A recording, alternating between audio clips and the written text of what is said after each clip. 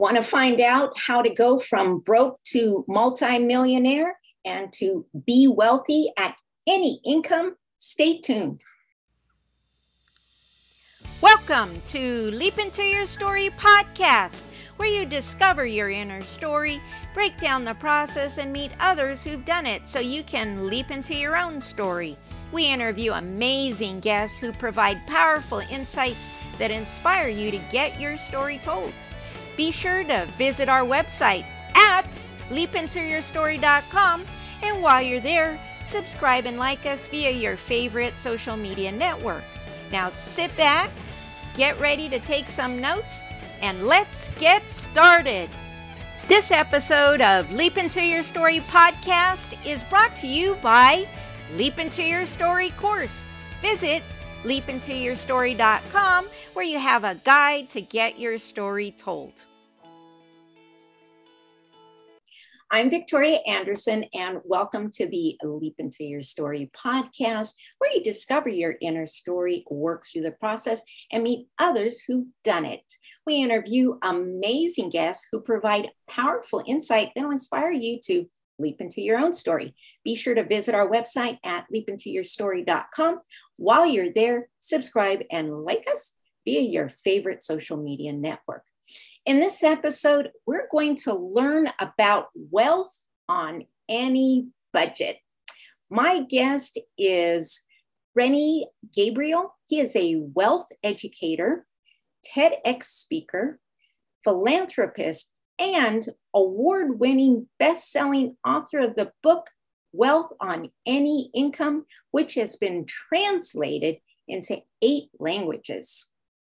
He's planning to share how he went from broke at 50 to multi-millionaire after learning the secrets of the wealthy. He donates 100% of his profits from his online programs to rescue dogs and soldier causes. So, Rennie, thank you so much for joining us. It's a pleasure and an honor to have you. Oh, thank you. Thank you, Victoria. And it's funny, you gave the name of your podcast so quickly. If I didn't know it was Leap to Your Story, I wouldn't know. That's it. Well, I'm all about stories. And, my passion is getting stories into books. So before we dive into some questions about your subject matter, let's leap into your story and find out what prompted you to write your book. Sure. The expression, we teach what we most want to learn. Well, I struggled with money all my life. I never felt until in my 40s that I had learned the foundations of handling money effectively at all. Hadn't learned budgeting skills, spending plans, or any of the rest. And the most frightening part about that was I was certified as a financial planner, and it wasn't in my coursework. So I searched and searched and searched, found it, it worked. And then because, like I said, I struggled with money almost all my life, and I'd been doing workshops for 10 years, supporting other people to learn this information. And I said, you know what? The same questions come up over and over again. I'm just going to put everything in a book, and then people will leave me alone and I won't have to talk to them directly. And, that's the best idea. I'll put it all into a book and people will leave me alone. Tells you how little I knew at the time.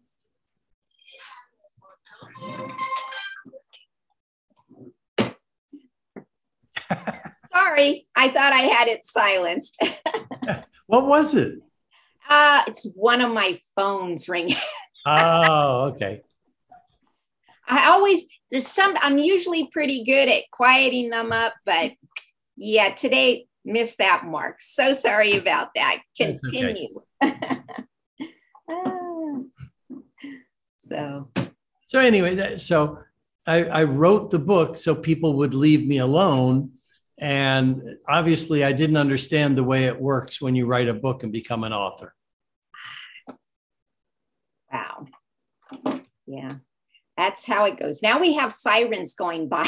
I don't know if you can hear them. No, cannot hear them. No. Okay, good to know, because they were pretty loud.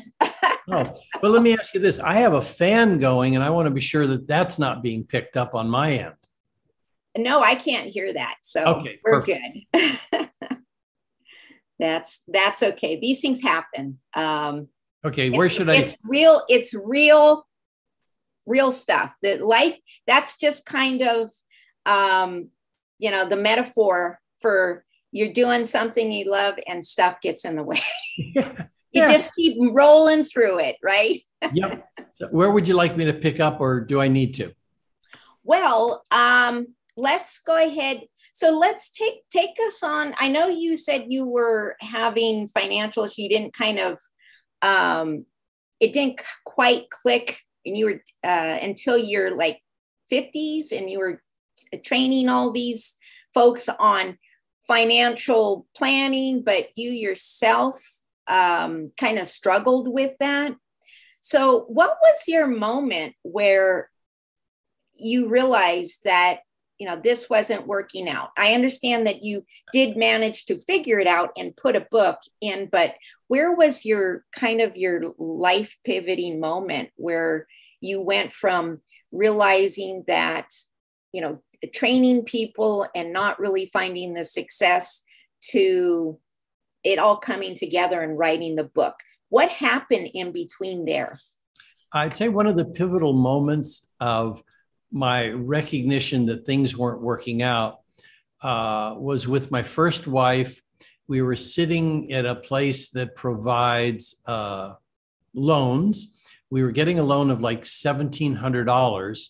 And what we had to do was sign documents that gave them permission to take everything we owned, our furniture, our computers, you name it, if we didn't pay back $1,700. Oh, wow. It was such an embarrassment. I felt like crawling in a hole, like this has got to be the lowest. Actually, you'd think that was the lowest point, and it was. But there was a time where I was so broke, I collected soda bottles and cans to get the refund money to buy food for my family. And that wasn't the lowest point. Having to collateralize everything we owned for $1,700, that was the lowest point. Wow. Wow. And so what were some of the things that were going through your mind, or what were you telling yourself? I was telling myself, obviously, what I was doing wasn't working. And I say I versus my wife and I. It turns out my wife and I did not have compatible financial values. We went into marriage counseling when she said she wanted a divorce. And the therapist actually said to me privately, after my wife dropped out of the therapy, she said, Rennie, you really don't have a marriage here. You don't have a partner in this life.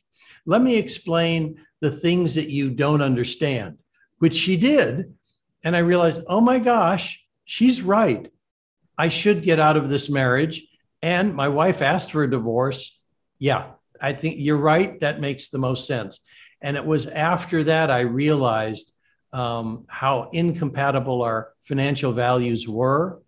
And that's when I was able to start fixing things. So now that we know a little bit about you, your journey, and what was your turning point that inspired your book, let's talk about what's in your book. Let's go into some of the golden nuggets from that, because you talk about there's myths and why people believe money might not be so good. And how does that play into the ability to earn wealth? It's significant, because if we don't know what our emotional blocks are, then they could get, or I could give, or you could have the greatest tips and techniques in the world for creating wealth, and it won't even get utilized. And so the way I structured the book was based on workshops I had been doing for 10 years.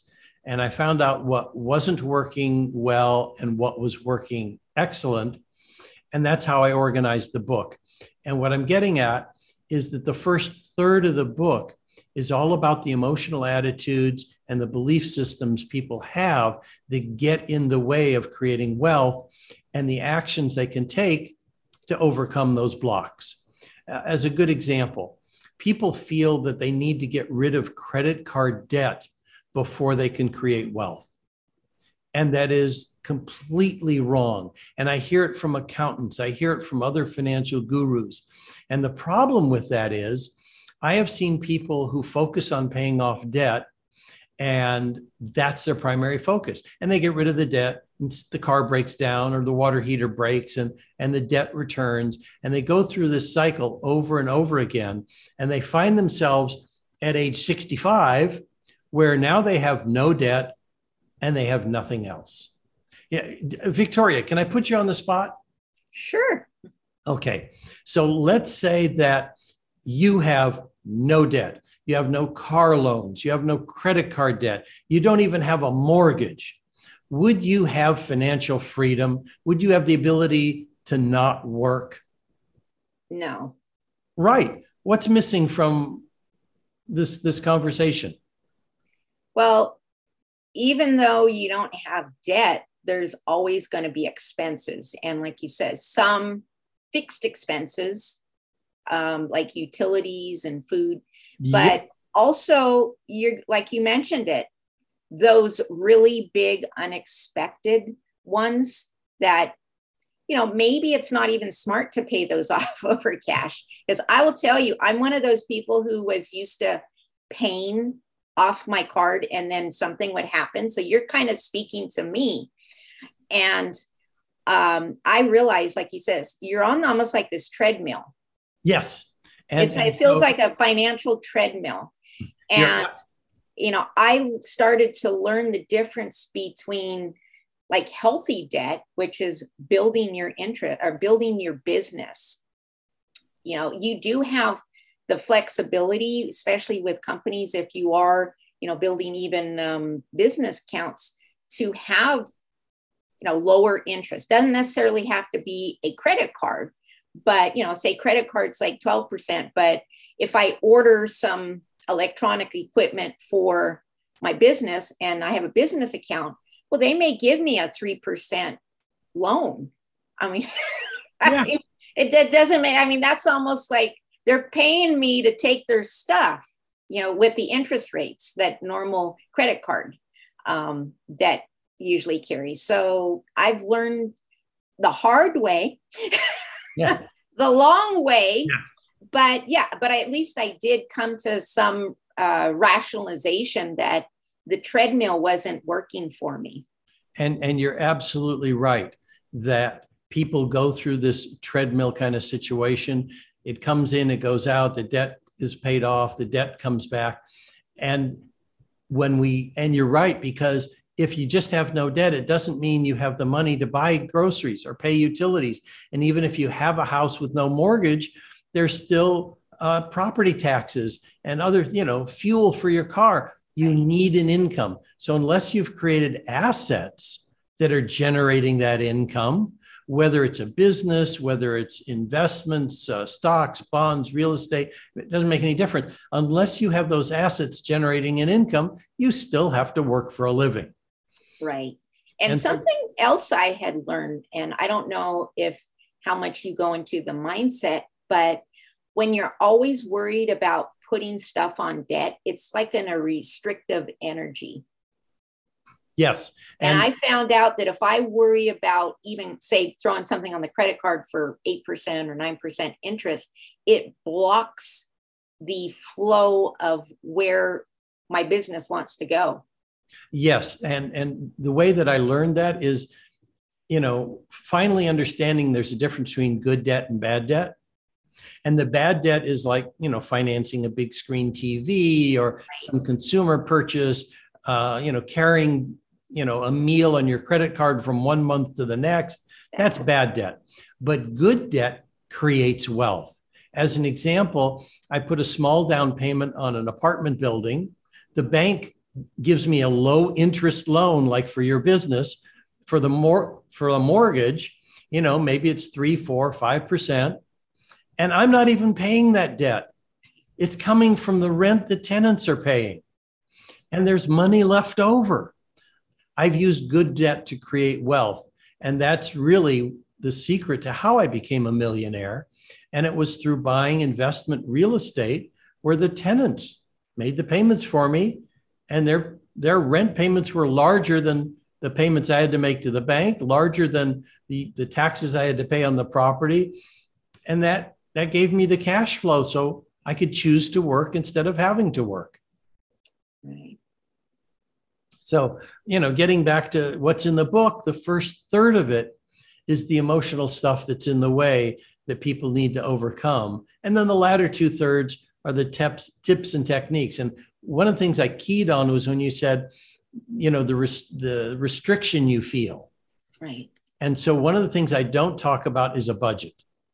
Because when you talk about budget, it's like talking about a diet. What are the first 3 letters of the word diet?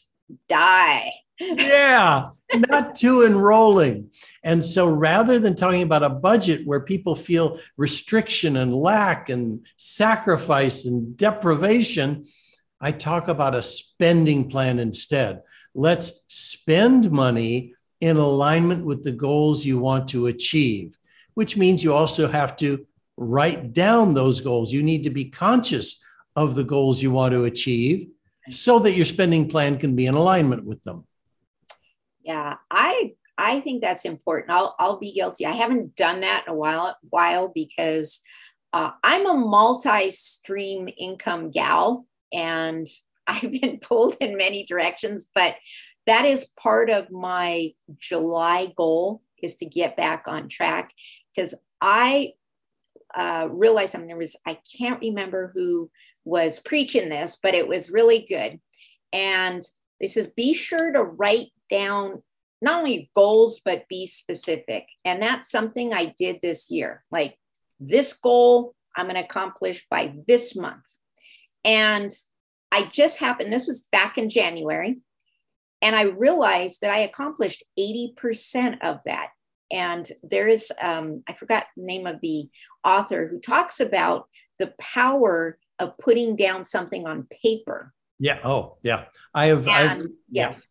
Yeah. That is so true. Spinning it around in your head is not going to lead to the success that you want.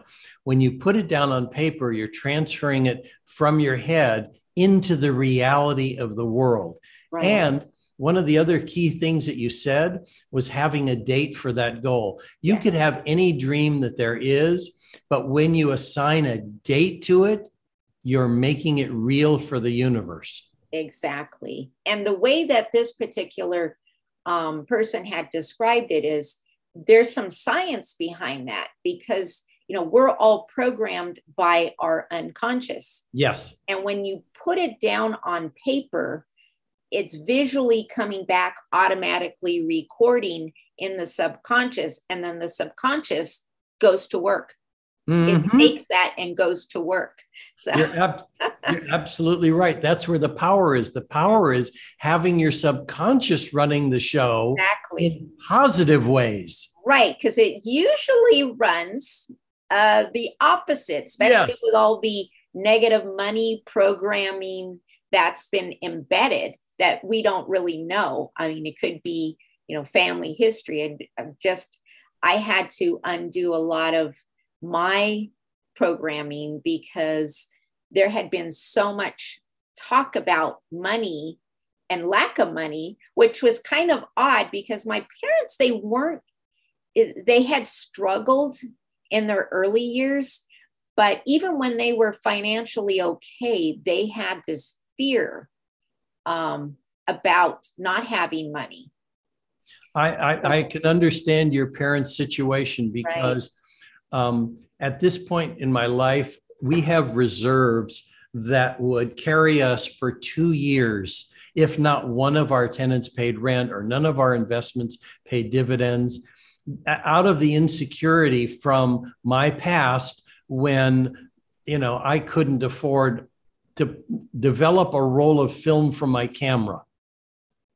And so, so those things stick with you and they show up differently. Obviously, we don't even have film for cameras anymore. But I still want to make sure I have enough money to do absolutely anything if everything goes wrong. And the best example, what ended up reinforcing that concern and having those reserves was the pandemic. Right. The pandemic hit, and I looked at and said to my wife, you know what? If none of the tenants pay rent, and we've got dozens of tenants, if none of our investments pay an income, we can still go for the next 2 years and pay all our bills with no income. And that gave me a sense of security. And the funniest part about it is 100% of our tenants paid 100% of their rent through the entire pandemic, and not one investment deferred a payment. Wow. So, so it's a mismatch between my programming and my fears and the reality. But I'm okay with it. Right. Well, I think that's a great, I don't know, you might want to run a disaster plan. I mean, I think that's a great idea, because 10 years ago, I had one of those moments where it was a perfect storm and we really didn't know. We were carrying 2 mortgages. I was not in the greatest health. So we had one income earner down on top of all that. And I think, the bottom story is we got out of it. We managed. So when the pandemic hit and my husband was out of work, I thought, we've been there and we've been in their worst situations. So we kind of unintentionally had well, what happens if, everything shuts down and we have no income coming in? What do we do? And we kind of did an evaluation of that whole thing. But that's probably a good idea. I mean, most mindset or wealth coaching is, start for where you want to be. But maybe you should start from what happens if it all goes south and work backwards, because you always, where you want to be, work backwards. But hey, that can be a good maybe program for you to disaster planning 101. What happens when everything goes away? Work backwards and start planning, that way too. Yeah. No, I made a note. You see, I turned my head away from you. Yes. Because I was making a note saying, Victoria suggested a program on a disaster plan. I think you'd be the perfect person for that. Yeah. And, and it was funny too, because, you talk about the programming, and I was talking to a client yesterday who said he had given $100 to a server who was trying to raise money for a friend of hers who was suffering from leukemia and needed money for the cancer treatments. And so she was going to be doing a fundraiser as well as other friends to help this mutual friend. And he said, on the one hand, he felt good that he was in the position to give her $100. And on the other hand, he was saying, but this programming was running. I could hear my mother saying, why are you doing that? Can you afford to do that? I mean, money doesn't grow on trees. And he was hearing his mother talking to him, in the background about when he's doing this. And he wasn't able to fully appreciate the fact that he was in a position to do it. Yes. Yes. I know that's some hard programming, especially if it's been running a while. Yeah. Yes. But you just learn to I learned this magic word, stop. Just when it's running, stop. And go the opposite. Start thinking the opposite. Well, if this can go wrong, well, what can go right? Yes. And you reminded me of a 5-minute psychology session Bob Newhart had. It was a clip where he says, he charges $5 and it's only 5 minutes and there's no refunds. And the thing was, the lady said, well, here's what happens. I get these thoughts about it. And he said, okay, stop it. That was the answer. Yeah. And she was offended, and it was less than 5 minutes. And so he said, well, it's less than 5 minutes. We're done. And she goes, but you still want $5? He says, that's right. And she goes, oh, I want to use the rest of the 5 minutes. So she gave him another problem. He said, okay, stop it. And it was just a hysterical bit. And it reminded me of exactly what I wanted to tell my wife the other night. And I couldn't remember what it was. And it's that Bob Hart segment, Bob Newhart segment. Thank you. Yeah. Yeah. There was, I think, a lot of his own rawness in that show. Yeah. I wouldn't be a bit surprised if that's something he practiced and says, let's just make a segment out of it. Exactly. And that's where the comedy comes from. For most comedians, it's from their life experiences. Yes. Yes. But he was the master. I loved that show. There was a lot of good information in there. But and I had the chance to meet him and actually sit at one of the where the people in the show read the script and do a run through. Oh, wow. Because one of my clients was on that show. Nice. And so I got to sit down and meet Bob Hart and sit in with one of their run throughs. He's just such a nice man. Yeah. Yeah. I've never met him, but he transcends that, across the screen. There's back when I was in LA, I had an antique store with that was kind of in the Shishi area, right? I remember we talked about it on Ventura Boulevard. So yes. I had quite a few A-list celebrities and some old timers, and the ones where I always felt like they transcended that goodness beyond the screen. Well, those were confirmed, and there was a few who I'm like, not so good. Those got confirmed too. Yep. But yeah, he's one of those guys where I wouldn't have any doubt that he was a good guy in person too. Yeah. So we veered off a little bit, but a little bit. Yeah, that happens occasionally, but that's okay. It was all back to the stop and the mindset, right? Right, exactly. I'll just bring it back. We'll just bring it back. Okay. So you mentioned, that I learned the secrets of the wealthy, and it's really simple. And there's 3 of them that are the key. And I didn't realize this until I had become wealthy. When I looked back, I could see what those 3 secrets were. So this is for the folks before they become wealthy to know exactly what to work on. And the first one, and let me do this. I'll give you an acronym for it. The acronym would be AFI for the 3 secrets. It's attitude, forms, and investments, AFI.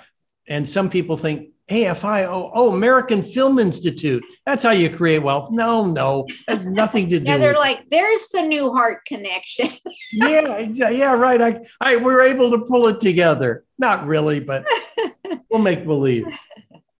So anyway, so the A stands for attitude, and that's what we've been talking about to begin with. It's the mindset, and the wealthy actually think differently than ordinary people. And a good example would be using debt to create wealth.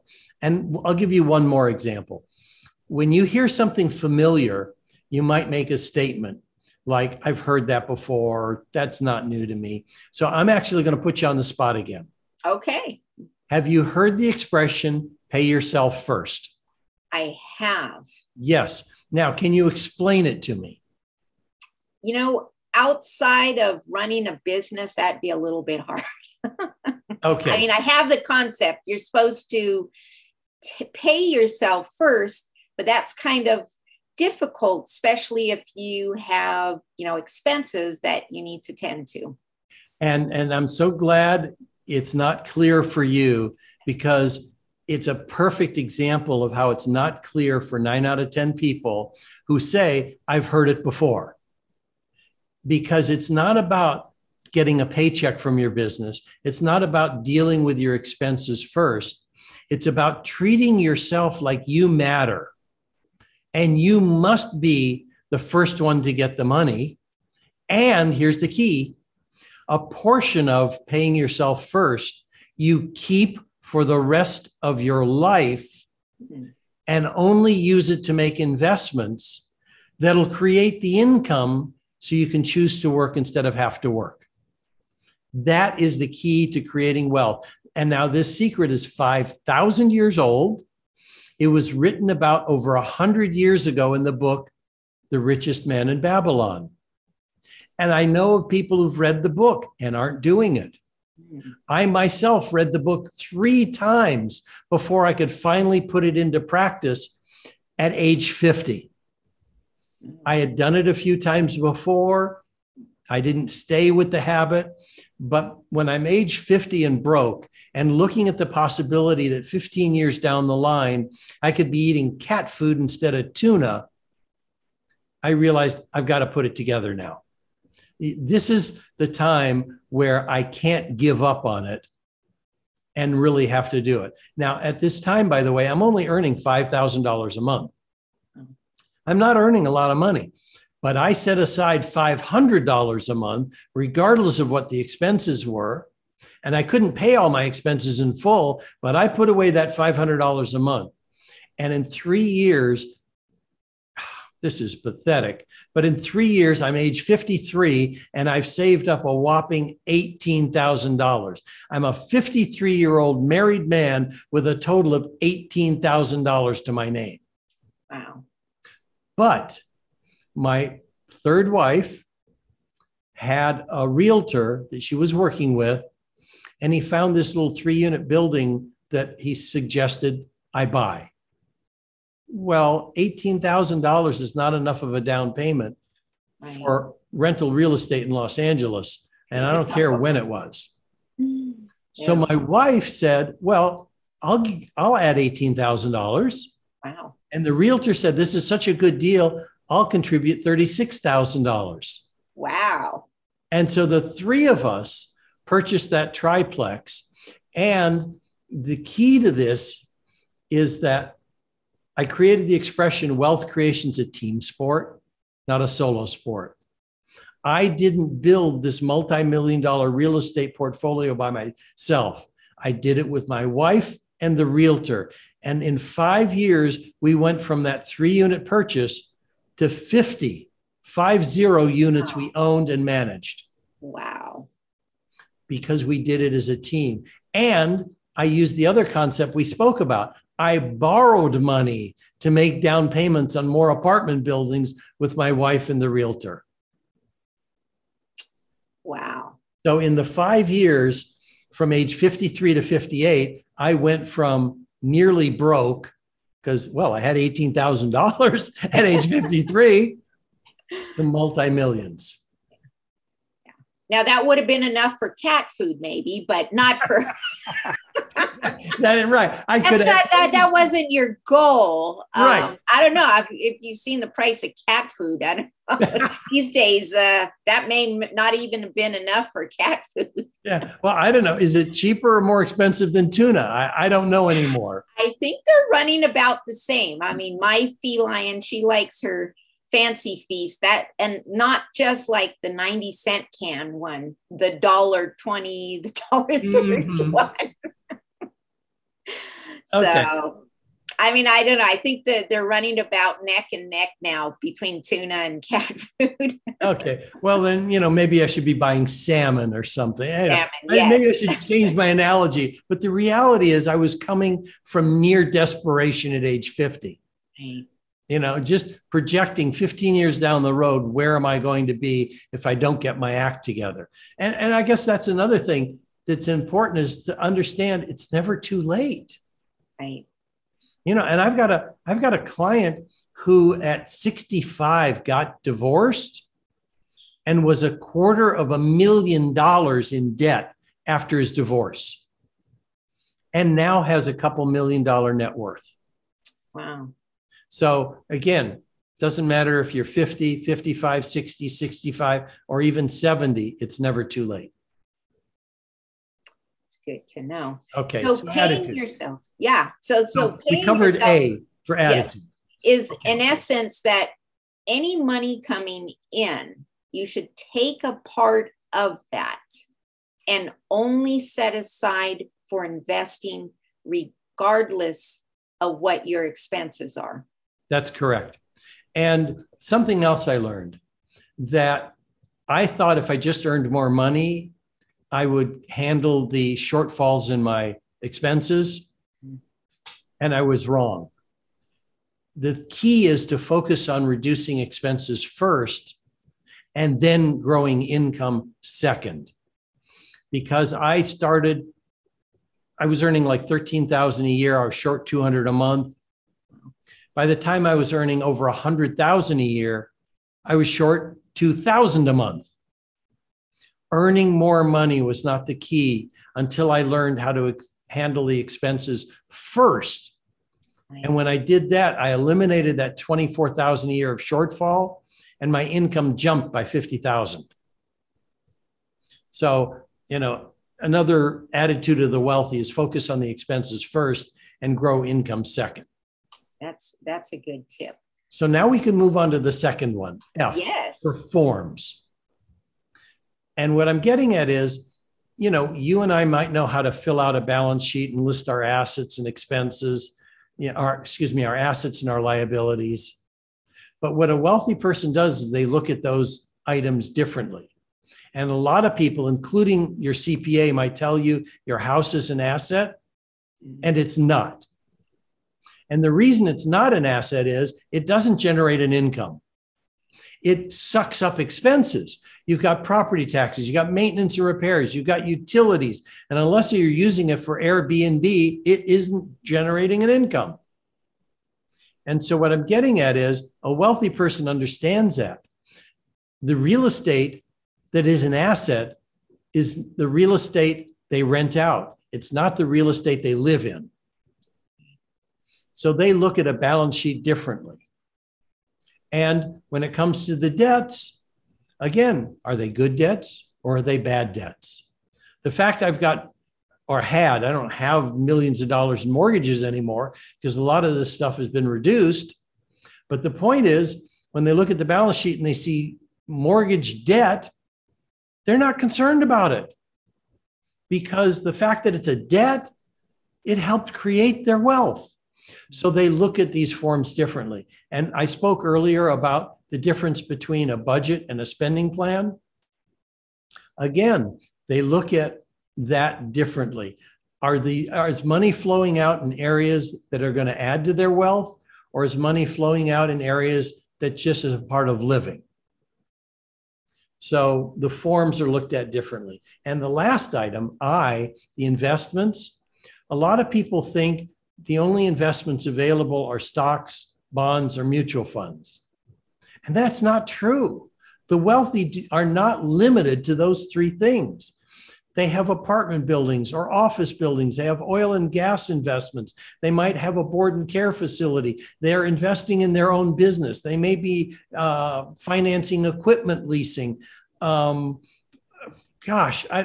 could go through so much stuff, except I'm old and I can't remember it all. There's student housing. There's self-storage facility. There are so many areas to invest in that are not limited to stocks, bonds, and mutual funds. And so there's limited partnerships, there's syndications, more stuff comes to me as I give my mind the chance to think. And that's the key. No one is limited to stocks, bonds, and mutual funds to create wealth. So that's AFI, attitude, forms, and investments. And it was those three secrets I finally was able to determine after I created wealth. And your listeners can start looking at it ahead of time if they're not already wealthy. Nice. Well, that is some really good information on that. I think everybody, especially now with inflation and other things going up, it's more than ever, is to get serious about building wealth. And it sounds like, being that this was based on a book in Babylon, really doesn't matter about the economic situation at some point, because if this is sound going back to Babylon, these principles still work. And Yes. there's been a whole lot of worse turmoil than in the world than we've seen. I mean, it's, even though it's a challenge, it sounds like the moral to the story is work on these 3 items and kind of fireproof yourself from everything going out, around you. Yeah. And now, one of the things I really enjoyed about the book, The Richest Man in Babylon, was the fact that they'd actually translated hieroglyphics and clay tablets. Wow. They discovered when the city of Babylon was excavated. And so they were really literally able to trace the life of someone from 5,000 years earlier. And the advantage to that, and the disadvantage both, is that human beings have not evolved in the last 5,000 years. We are the same as when I read this from 5,000 years ago as we are today. So take into consideration, if people haven't changed in 5,000 years, concepts that worked 5,000 years ago will still be working today. That is good to know. Yeah. Well, one last question. Okay. Where can we find more about you? Oh, easy. My book, Wealth on Any Income, is available through Amazon, or better, through my website, because then 100% of the price can go to charity. If they want to see my TEDx talk that you spoke about, they can go to wealthonanyincome.com/TEDx. And not only can they see my TEDx talk, they can get a 9-step roadmap with a 27-page explanation that will lead to complete financial choice and philanthropy. And my goal is to raise philanthropists. It's not just about creating wealth for ourselves, but it's about creating wealth to transform the planet. That's right. Keep the torch going. Yes. So, wow. Well, I want to thank you for sharing your fantastic insights with us today. And I want to thank our listeners for tuning into the Leap Into Your Story podcast, where you discover your inner story, work through the process, and meet others who've done it, so you can be guided to your journey to writing your story. Remember to visit our website at leapintoyourstory.com and enjoy even more great episodes like this one. Again, while you're there, subscribe and like us via your favorite social media network. We are looking forward to seeing you next time here on the Leap Into Your Story podcast. Thank you for tuning into the Leap Into Your Story podcast, where you discover your inner story, break down the process, and meet others who've done it so you can leap into your own story. Remember to visit our website at leapintoyourstory.com and enjoy even more great episodes like this one. Again, while you're there, subscribe and like to us via your favorite social media network. We're looking forward to seeing you next time on the Leap Into Your Story podcast.